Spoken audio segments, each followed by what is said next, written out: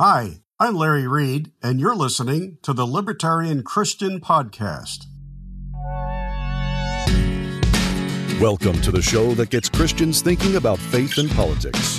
Get ready to challenge the status quo, expand your imagination, and tackle controversy head on. Let's stand together at the intersection of faith and freedom.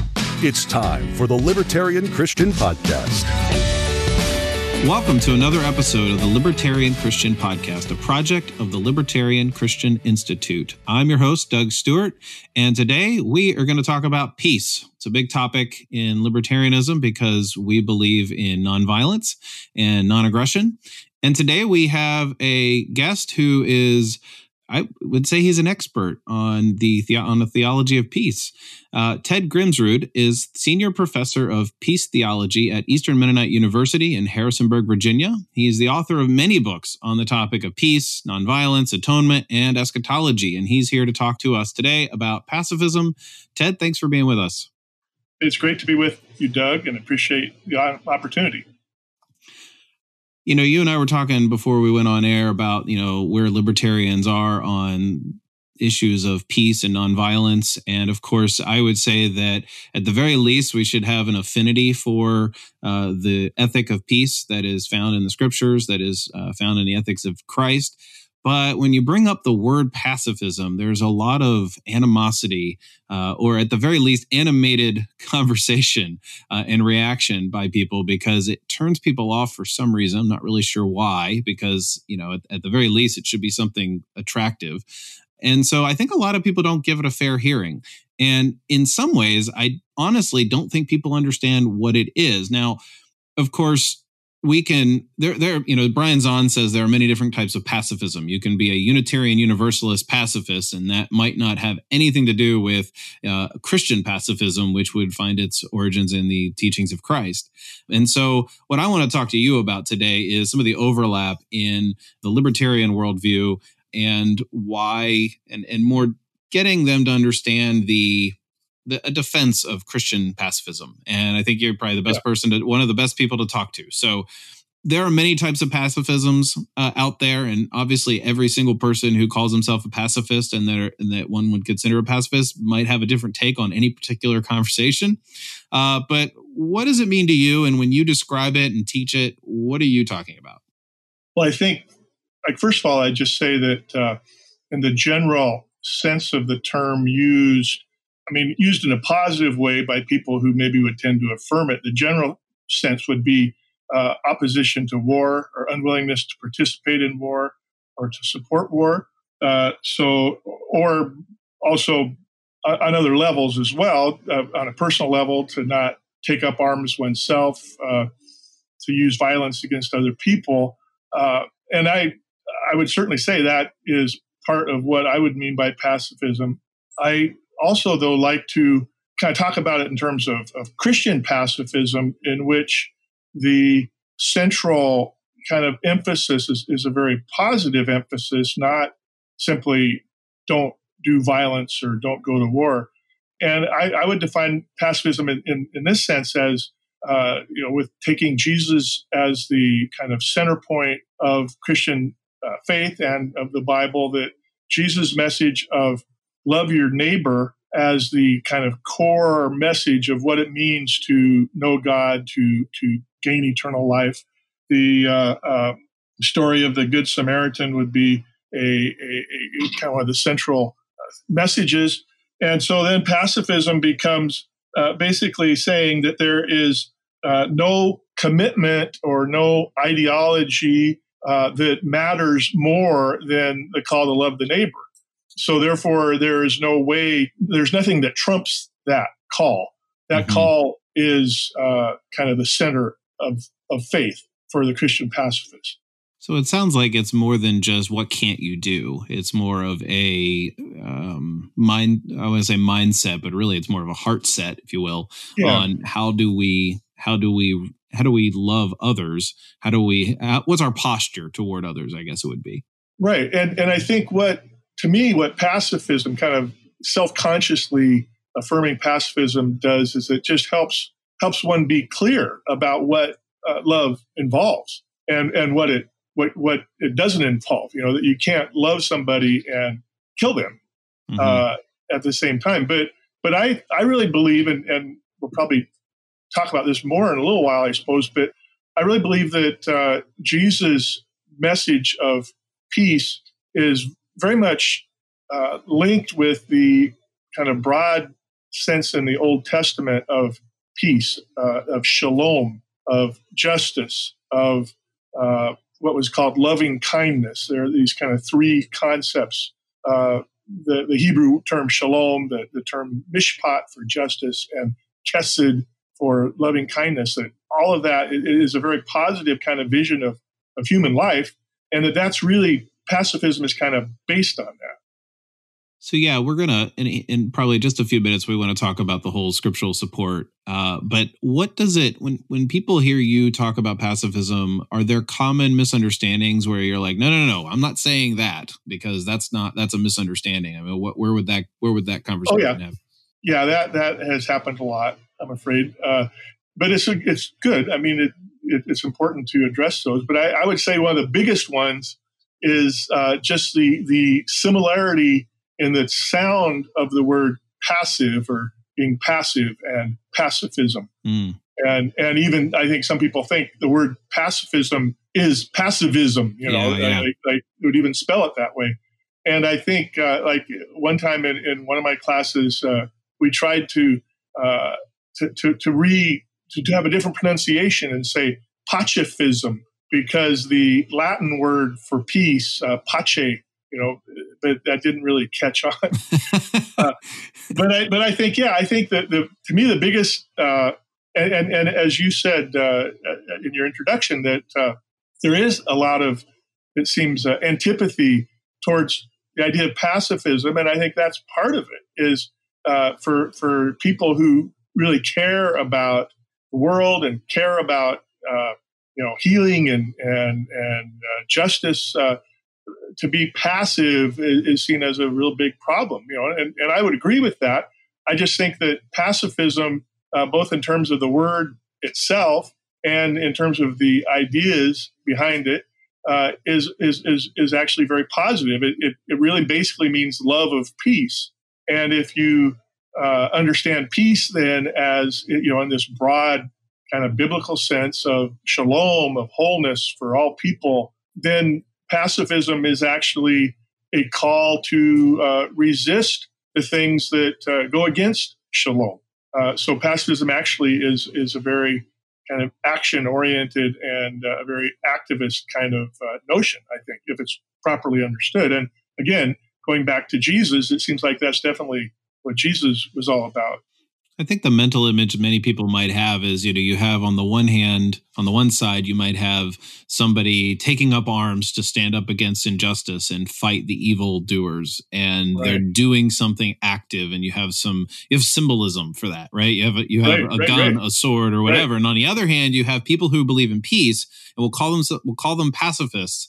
And what the image is that they're standing by letting bad things happen because, I can't touch that gun. I can't touch that sword. And so there's like that mental image. But what you're saying is it's not that I can't touch that sword or gun or whatever weapon. It's a very different approach to what it looks like to battle evil. That's right. Like one of my favorite writers, person who's influenced me a great deal, is Walter Wink. And his kind of most famous book is called Engaging the Powers. And he begins the book by saying that basically the task of a Christian, the task of a moral person really, is to resist evil, to try to overcome evil. But the big question or the big issue is, how do you overcome evil without adding to the evil? Because so much of what has happened in human history, really, and certainly in recent human history, is attempts to resist something that is seen as wrong, but doing it in a way that only adds to the violence, adds to the cycle of brokenness. And so I would say pacifism is saying, yes, we recognize and we believe that our task as human beings, our task as followers of Jesus, is to resist evil. But we believe that the way to do that is to find ways that don't add to the evil by heightening the cycle of violence. So let's jump into the biblical support and theological issues that are there. I mean, where do you start with that? Well, in terms of the positive, like I think there are kind of two aspects really in talking about the Bible. In my experience, the first would be the kind of positive teaching or message in the Bible that supports pacifism, and then the second would be, well, what about the places in the Bible that seem to point the other direction? And just to start with the positive, I again would say that the central point is the life and teaching of Jesus, and this comes from among other things. I mean, the main thing it comes from a confession of Jesus as kind of the revelation of God, Jesus as the kind of center point for Christian faith, and Jesus also as the center point in the biblical story, as understood or from a Christian perspective. And so Jesus basically lived a life of peace, a life of love, and that involved for him, certainly it involved resisting brokenness and wrongdoing and injustice. It's very important, I think, to recognize that Jesus was the embodiment of the love of God in the world, and as such, that meant that the powers of injustice, the social powers of empire and kind of you could call religious institutionalism, didn't like that, and they fought against him. And so it's very important that he both took the stand he did, and that he responded the way he did, which was by continuing to practice love, even to the point of being arrested and killed. And then on top of that, and then kind of the next point would be that God vindicated Jesus' way of life, vindicated Jesus' teaching when God raised Jesus from the dead. And so the resurrection, I think, in terms of Christian pacifism is very important, not only in terms of hope for eternal life and that sort of thing, but as a literal, concrete kind of vindication of this particular way of life as the way of life that God wants for the world. And so then Jesus is both the kind of the revelation of what God is like, and then he is also the model of what human beings are to be like.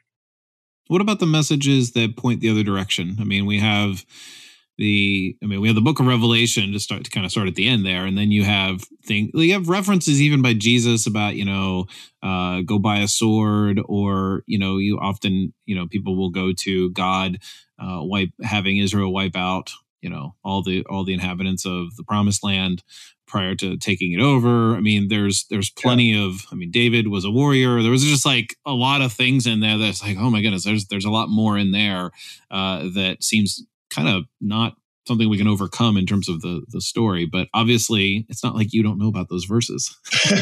Well, right. And I guess I would say, first of all, that I don't know very many people. I don't know if I know anybody who was convinced to be a pacifist or convinced not to be a pacifist based on the Old Testament. I think that comes second. I think that again, I would say that the basic issue is, what do we do with Jesus and Jesus' message? And if that is central, then we figure out some way to deal with the Old Testament stuff.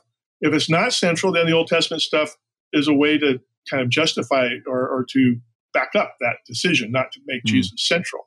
But I do think that it's and I definitely want to get to Revelation too, because I thought a lot about that. But just in terms of this the question in relation to the Old Testament, that I think it's very important to recognize that Jesus affirms the Old Testament as Scripture and understands himself to be in line with the Old Testament. And then I would say, as I said a minute ago, that Jesus, in my terms, affirms pacifism. And so the fact that Jesus does both of those, to me, is a big clue that this isn't a big problem. and I think a key part then of understanding it not as a big problem is to recognize and appreciate just the really powerful emphasis in the Old Testament on peace. And certainly there is violence in the Old Testament. There's no question about that. But there's also a lot of peace. And I think the just on its own terms, there are Jews. One of my favorite Jewish writers is Rabbi Abraham Joshua Heschel, and he wrote this 2-volume book called The Prophets. That's basically an affirmation of pacifism based on the Old Testament. So I think that there is this positive message of peace. And then in terms of dealing with the violence, I think the way I do it mainly is to say that the Old Testament is part of, it tells us a big story, and that we should read the different pieces within that story in light of the outcome of the story, which is, again, the life and teaching of Jesus, who himself said the law and the prophets, the Old Testament, would be summarized in the call to love your neighbor. And then, so then you look at those particular aspects of the story that are intention, and just try to say, okay, what does this contribute to the story? How do we understand this in relation to the rest of the story? I'll just say one thing about the story of the conquest, the book of Joshua, which to me is the biggest difficult passage, and I think there's no. I've read a ton of things by a bunch of different people. I've done work on it myself, and I think there's no just simple, easy answer that is going to satisfy everybody. But to me, one of the important thoughts is that the story, and this actually could hook into libertarian thought a little bit, maybe. But the story of the conquest is the story of the people entering into this promised land and then becoming a territorial kingdom, if you will, a nation state. And that, and then over the next generations, ending with the King Josiah, that turned out to not work. And that basically the idea of the kingdom of God, of God's work through God's people being centered in a nation state, ended at that point. And then I think the message of Jesus and his notion of the kingdom of God kind of reemphasized that point. And so the story of entering the land and the conquest is the beginning of a story that ends up being an abandoned strategy. And again, that doesn't take care of all the issues with the violence, but I think it puts it in context a little bit. I don't think I've ever heard it that aspect of it emphasized, and that's sort of us taking a step back and viewing the whole narrative as opposed to like jumping into some of the direct text. I really like that. You right. happen to have written a very lengthy summary / response to Greg Boyd's work on this topic, and Greg's been on this podcast right as his book was coming out, Crucifixion of the Warrior God, and it's probably one of the most recent, really massive works on the subject. I'm not aware of any since then that have been like pretty massive like that. So, do you have I don't think there's any that's been as massive as that. Yeah, it's quite the work, and it covers a lot of things that aren't necessarily directly about the conquest and those texts of terror, so to speak. But you learn a lot, even if you don't agree with them. You learn a lot about biblical interpretation. But absolutely, what's your summary take? We're going to talk a couple hours on this. Right. I mean, I really appreciate Greg's work on that. I was very excited when I learned that he was writing it, and read it avidly, and kind of just responded as I went along because it was so thought-provoking for me. I think that the part that I really like, which is to me the most important part, is his emphasis on God being a God of peace, and that the pictures in the Bible that show God as being a God of violence are not compatible with the God that we know through Jesus.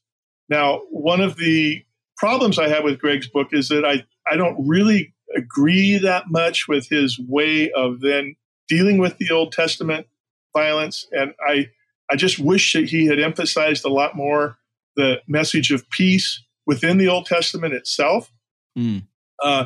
And so I think, his approach, his kind of strategy is kind of I don't know, I guess you could call it a Christological strategy, where it's more kind of his doctrine of Christ that kind of becomes decisive, not the kind of the narrative of the Bible as a whole. Yeah.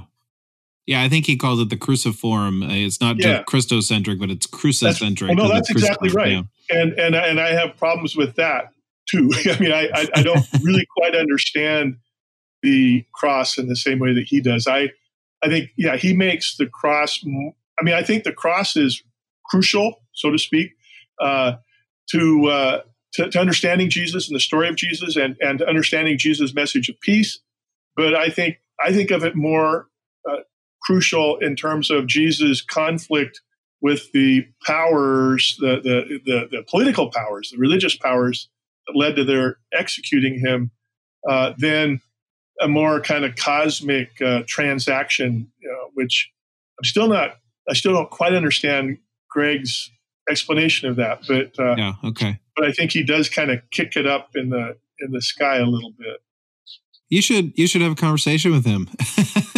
Well, I would love to, and I had hoped that. I mean, it seemed at one point that there might be a way, and I think it still would be possible. I'm sure if there was some way to connect with him, but yeah, he's continued to be very productive and continued to develop things. Yeah. So we have the Old Testament conquest narratives. We have certain things in the New Testament that may not be so obvious about, nonviolence, a few things from Jesus. But then the big one is Revelation. You look at the book of Revelation and there's a lot of blood there. Right. And so what's going on? And that might actually be, I think that was probably my last, if I were, because I'm pretty close to where you are, if not there, but this was probably my last stand, if you will, on I just don't understand Revelation in any other way. Yeah. Well, I had a experience, or a key moment in my development also was related to Revelation. I had kind of become a pacifist. This was, I was draft age the year the draft ended in 1973. Vietnam War was going on. I was a Christian, but I wasn't being taught anything about, I wasn't a Mennonite at that point. I wasn't being taught anything about pacifism or being a conscientious objector. And then it turned out I didn't have to go because the draft ended, but I was still thinking about it. And I had this kind of conversion to be a pacifist. And right away, or not right away, but fairly soon, I was part of a kind of a debate with people, a kind of a formal debate in our church about pacifism. And one of the people arguing against pacifism talked about Revelation. And I realized I'd never paid attention to Revelation. And I decided I really needed to figure this out. And so I started to do a lot of reading. And actually, my first book came out in 1987, is called Triumph of the Lamb, which is a commentary on Revelation. And that book is kind of an articulation of my understanding that Revelation is actually very much a book of peace. And it would take a while to kind of explain all of that, but just to say very briefly that the key motif in Revelation, or the key figure in Revelation, is the Lamb, and the Lamb is victorious due to the Lamb's self-giving love, or the Lamb's sacrifice, i.e., the cross, and that becomes that is actually the method of God's victory in the book of Revelation, is the self-sacrifice of Jesus, not any future violence that God would do. And a key vision in chapter 19 Revelation, where Jesus comes forth riding a white horse as if to go to battle, and he has a sword, but the sword is coming out of his mouth. That is, it's his word, it's his testimony. And the blood, and he is wrapped in a white robe with blood on it, his blood already shed. And then there's no war. He just captures the powers, the beast and the false prophet, and throws them in the lake of fire. And this came later in my continuing kind of studying Revelation. Is I actually did a kind of a word study of the use of the word blood in Revelation, and with one possible exception, every time the word blood is used in Revelation, it's used of Jesus or his followers. That is, blood in the book of Revelation is never the blood of other human beings. It's never the blood of God's enemies, with one possible exception. And this is, I think, a passage. I mean, it's a important passage in chapter 14, verses, I believe it's 19 and 20, where it talks about the blood that rose up to the bridle of the horses. But the blood is never identified whose blood it is. And I actually, and this isn't a common interpretation, but my hypothesis is that that also is the blood of the followers of Jesus, and that it links back to the vision in chapter 7, where we are told of this multitude beyond counting who are worshiping the Lamb and washing their blood, their robes white, which is an allusion to the blood. And then in chapter 12, we're told that the victory of the followers of Jesus is due to their own blood and the testimony of Jesus. So Revelation, I think, then actually ends up being a very creative and symbolic affirmation of the gospel and of the way of peace. So it's in Revelation, we see Jesus' life-giving sacrifice as also an example of peace, not because of the cross. I mean, we can read it through that lens. That's right. And as is true in the Gospels, but unfortunately hasn't been true in a lot of Christian theology, there's an emphasis in Revelation that this cross of Jesus is a model for his followers. That it's not just that he died so we don't have to. It's that his way of life that led to his execution is the way of life that we should follow. This is the victory that he won, and is the victory that we share in as we follow that path. Hi, this is Carrie Baldwin of MereLiberty.com and a contributor here at the Libertarian Christian Institute. If you haven't heard, I'm debating Walter Block on the question of whether a woman has the right to evict or abort her fetus at any time during her pregnancy. This debate will be hosted by the Soho Forum at 3 p.m. on Sunday, December 8th at the Subculture Theater in New York City. Tickets for this event range from $12 to $24. Seating is limited and will likely sell out. Register now to reserve your seat. You can buy tickets at thesohoforum.org. To hear more about my position, you can visit my website at mereliberty.com/abortion. So there are some people who would call themselves pacifists, and yet they reserve vengeance and the violent ways of accomplishing justice on a cosmic level to God, because God's perfect and God does not, is that kind of God is above us. And therefore we are, we're all sinners and on the same plane. And therefore, because, Ted, you and I, we're sinners. So Ted, if you and I, against each other, I don't have the right to retaliate against you or use violence against you because, I'm a sinner just like you are. So who am I to, we're on the same plane in terms of vengeance and justice, those sort of ways of conceiving of why violence ought to be necessary at all, that we have to reserve that for God. And in fact, I think as Romans, that vengeance is mine, says the Lord, we leave that to him. I mean, that's actually how I grew up believing. We weren't pacifists, but all the anger and passion and the sort of feelings of aggression and violence we may have toward other people that we, of course, we don't carry those out. That would be sin. We reserve God. God is the one who's going to make things just. And no matter where one stands on what it looks like in the end for God to declare the world right. And, even if you believe all the way from dispensational, pre-tribulational stuff to amillennial, postmillennial, anywhere on that spectrum, one could make the argument that as humans, we should be this way because it's God who gets to decide that there's a violent way to deal with this in a just way. I'm not quite convinced of that personally. And obviously based on what you're saying, you're like, nope, this is what God is like as well. But there's also like that side, whereas it's like, we know what we're supposed to do and we're just going to leave it up to God to do what the right thing is. That's a very common and strongly held position among some Christian pacifists.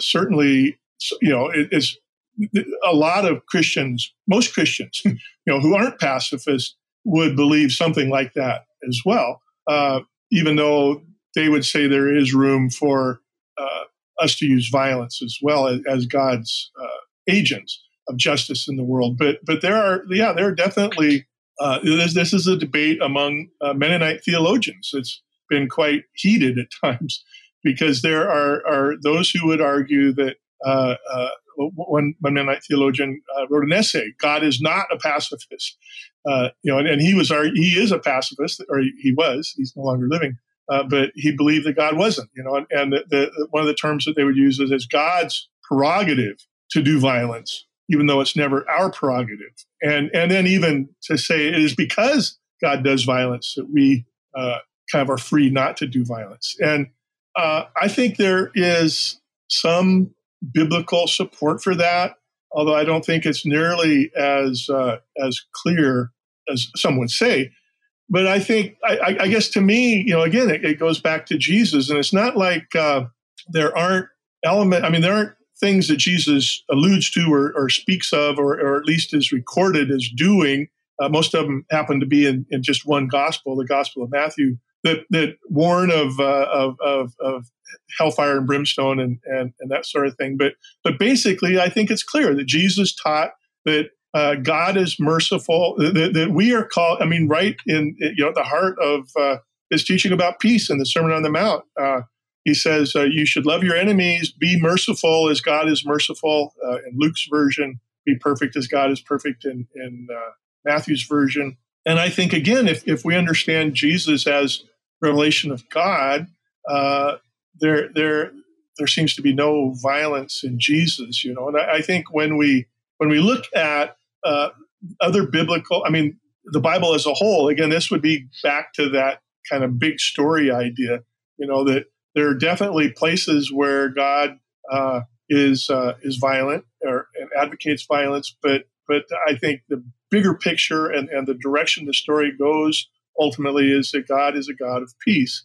But I also think, to me, practically, the idea that God is going to use violence is problematic both on the level of, I do think that we tend to imitate the God we believe in, even if we have this kind of sophisticated notion that this is something where God is different than we are. I don't think in practice that necessarily is going to work that way.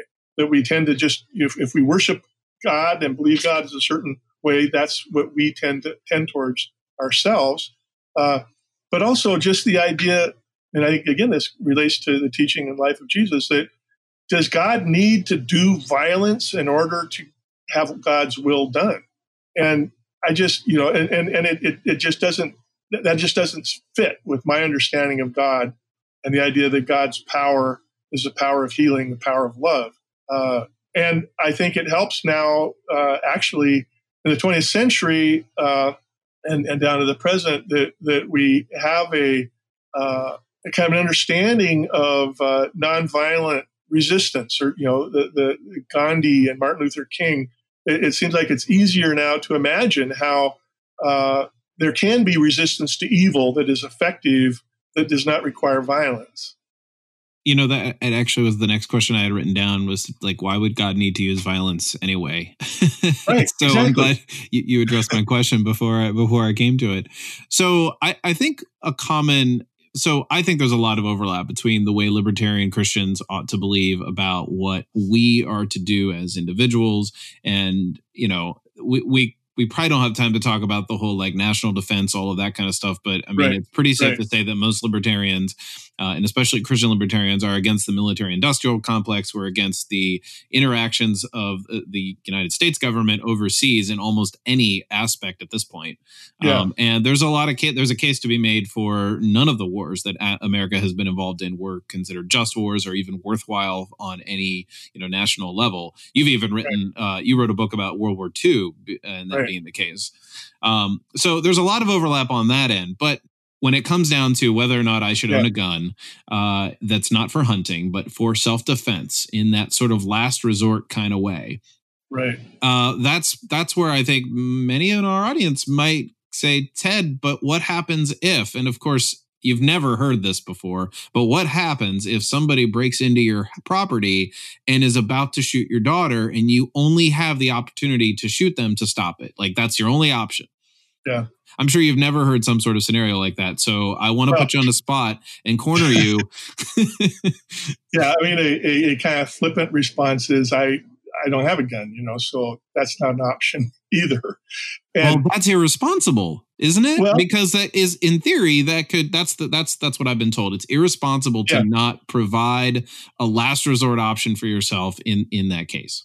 Well, I mean, I'd like to kind of take this a little different direction, but first, I'll just say that I think, and this works on all levels, that having a gun actually reduces your ability to be creative, and that if you don't have a gun, then you're going to be a lot more open to other options. And to actually shoot and kill somebody is a terrible thing for anybody to do. And if it's not terrible, then that's terrible. You know what I mean?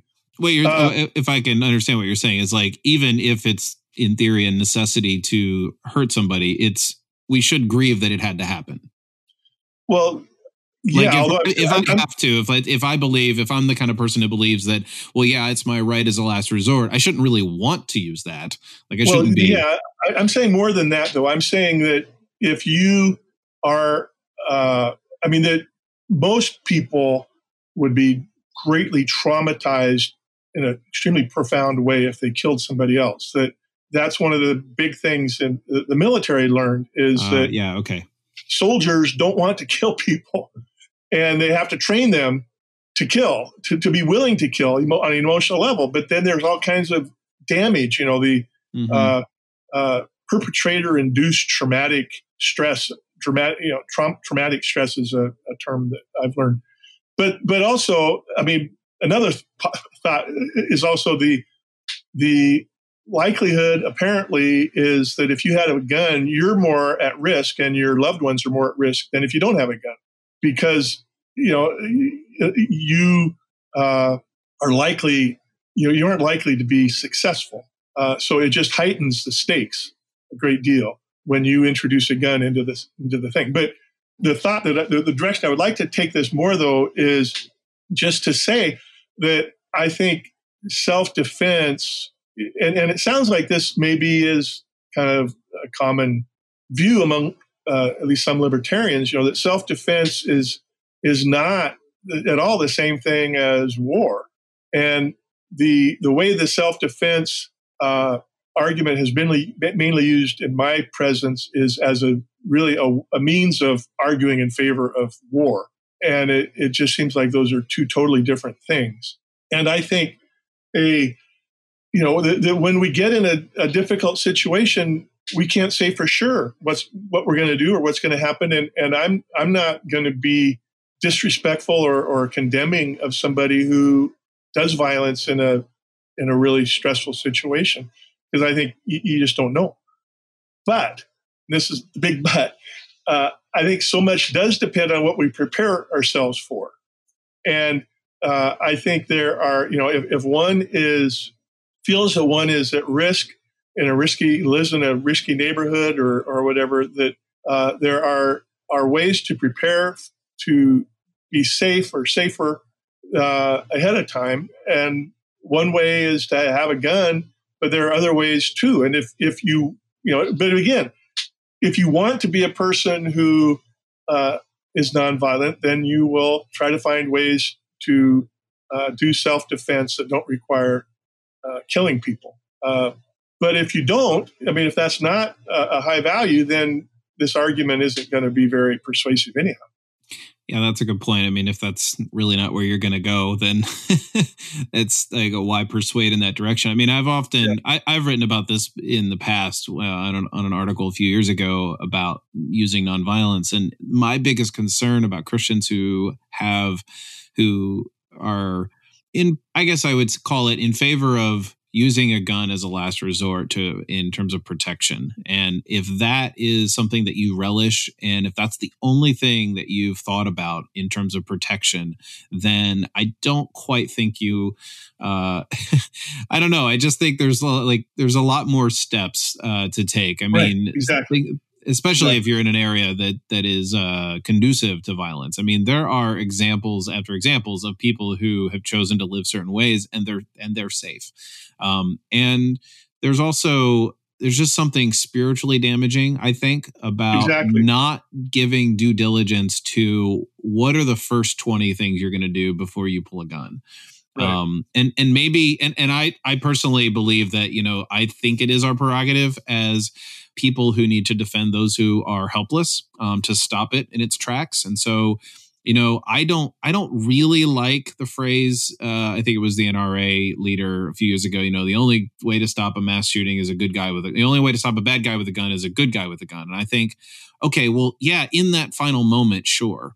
But there are so many things leading up to the situation happening that could, in theory and in practice, be mitigated. And on a personal level, when you do have a lot of control over your property and the way in which you think about, what happens if there's an intruder and those kind of situations, there are a lot of things you can do before you get to that last resort and be the good, quote unquote, good guy with a gun. But although that I think, my point is that it unwittingly excuses people to just not think about the problem and say, oh, well, I need to have a gun in case there's a bad guy near me. I think that's a really good point. But I would add that I really think the last resort idea is a myth. I'm sure there are occasions where someone would use a gun and it truly was a last resort. But I think if we have a gun, why would you wait till the last resort? Then you're going to be in a disadvantage. It seems like what having a gun would do is it would make you way more likely to act before you're actually in the last resort.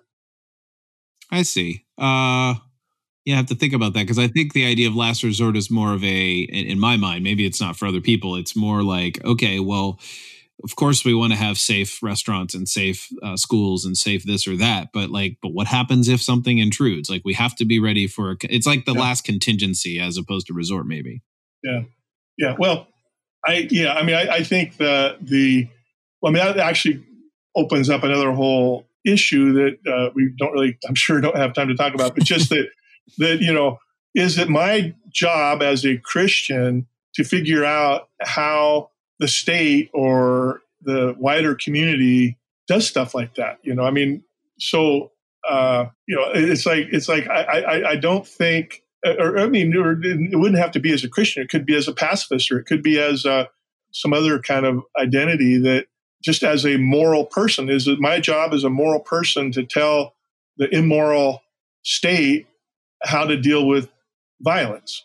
I have ideas and I would like to contribute to the conversation, but I also am willing to say, well, these are there are so many decisions that have been made that are against what I believe in by the time we get to some of these situations, like thinking especially of like the police and the police training and the centrality of guns and violence and how police deal with things.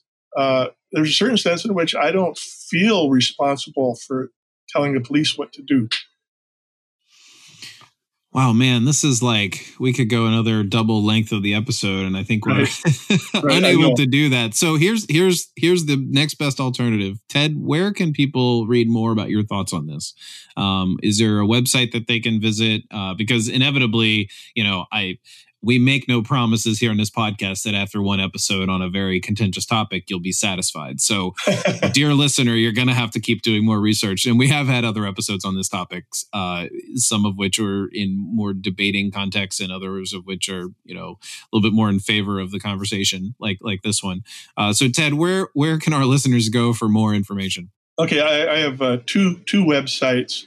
One is called Thinking Pacifism, one word, .net, and that is my blog. So I have a lot over the last 10 years, have written a lot of kind of short essays, broadly related to pacifism, although not only related to pacifism. And there are topic headings at the top of the homepage, and there's one for pacifism. And we didn't talk about this at all, but I'm interested in anarchism, and I have I've written some stuff about anarchism that is also on that blog.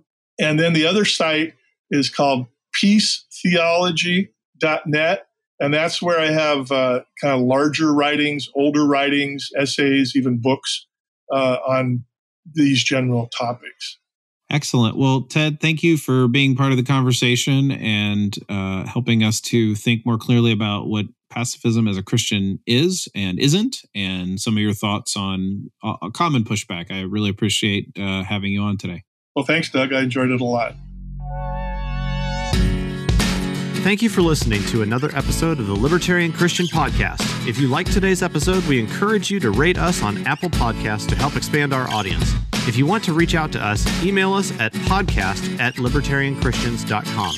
You can also reach us at LCI Official on Twitter. And of course, we are on Facebook and have an active group you are welcome to join. Thanks for listening, and we'll see you next time.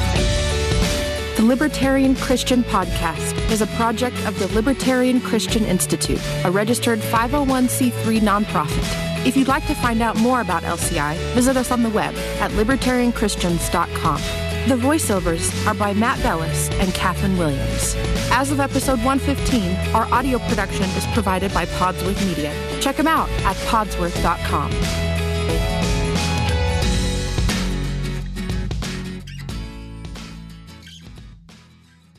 Hey, podcast listeners. Since you like listening to audio content, we wanted to let you know about a new audiobook titled Called to Freedom: Why You Can Be Christian and Libertarian.